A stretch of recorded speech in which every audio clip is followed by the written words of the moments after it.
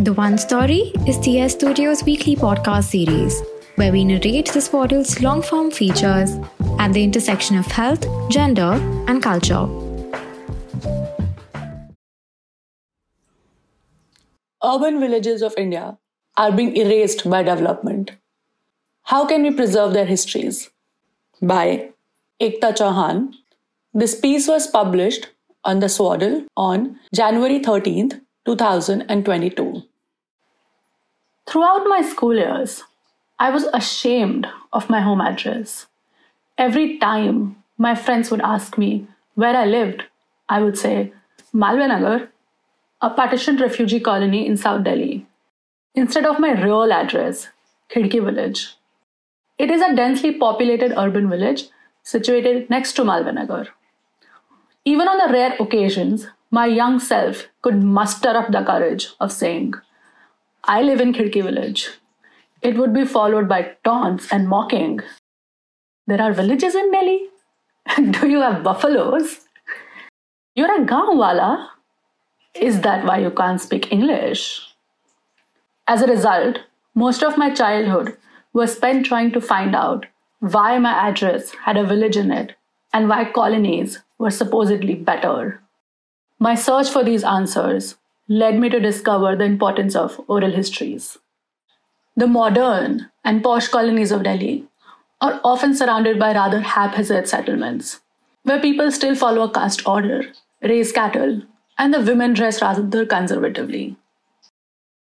They celebrate harvest festivals and visit tiny shrines of local deities, which are remnants of their agricultural past. Delhi is home to 362 of these urban villages, each with its unique story. With the rising pressure on land, these urban villages have increasingly attracted attention from politicians, real estate builders, as well as scholars of political economy. However, the everyday lives of the communities stuck in this rural-urban conundrum seldom receive any attention. Although there is no dearth of scholarly research and historical record on the city of Delhi, a comprehensive social history of its urban villages remain elusive. As most of these communities have low level of literacy, there are barely any tangible or written records of their past, except for a few family genealogies, photographs, and legal documents.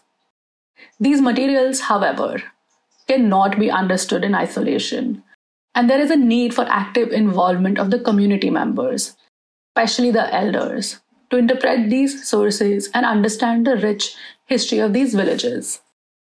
In history textbooks, oral history finds only a passing mention, along with the more established and scientific sources, such as inscriptions, archaeological remains, or coins. While these are essential to reconstructing the past, they paint a picture of rulers and noblemen, ultimately those who commanded the resources required to leave behind traces of their lives. These elite sources allow only a limited and fragmented understanding of the masses, or what anthropologist Eric Wolf called people without a history. This is where oral history comes in. It allows for moving away from looking at the extraordinary remains of the past to finding the extraordinary in the ordinary. Interview-based oral history works by understanding the value of juxtaposing personal stories with contemporary historical events. For example, various generations of Khidki village talk about their different memories of the Satpura Lake, a 14th century Tughlaq water harvesting dam. When mapped chronologically, these everyday stories overlap with the growing groundwater crisis in the city and allows one to obtain a comprehensive picture of water, land, and irrigation policies and politics since the 1940s. Oral history is perhaps the only discipline where the source talks back to the historian. The historian is transformed into a character in the story who is continuously being challenged by the source. Oral histories thus democratize historical narrative.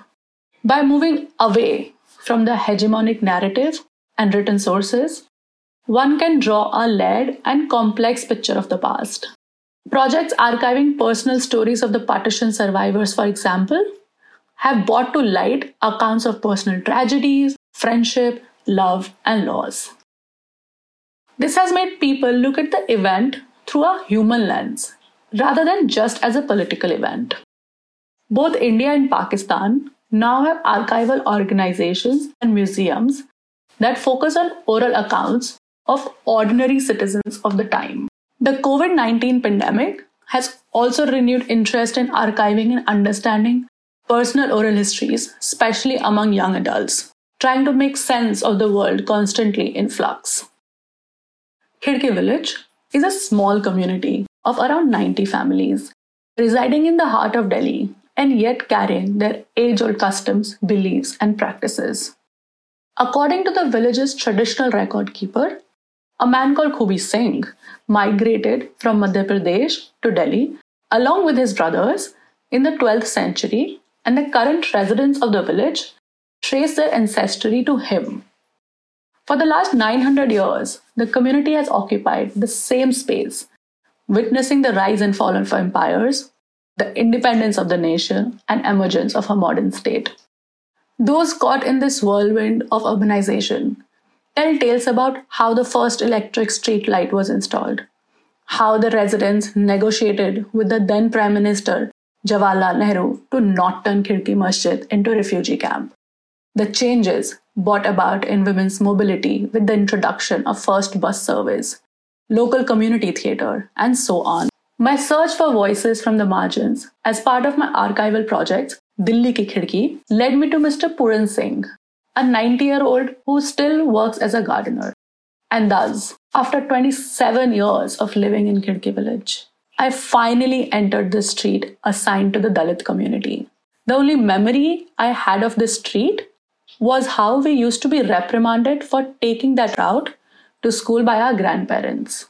My 4-hour-long conversation with Puran Baba revealed first-hand information about his community's struggles with untouchability and stigma, segregation of living spaces and resources, such as the village well till it was in use, their limited access to public spaces, persisting effect of the generational wealth gap, and so on. Furthermore, it also challenged my privileges and identity. It is stories like his and many others from the margins that are at risk of disappearing forever, if not recorded and archived for posterity. Oral history continues to be dismissed as a soft approach. Information obtained from non-expert interviews is often accused of being subjective and uninformative, and thus unable to contribute to any larger narrative of the past. However, subjectivity can hardly be treated as a charge in a discipline like history. Subjectivity warrants a more in-depth analysis of the issue and can bring out more diverse viewpoints.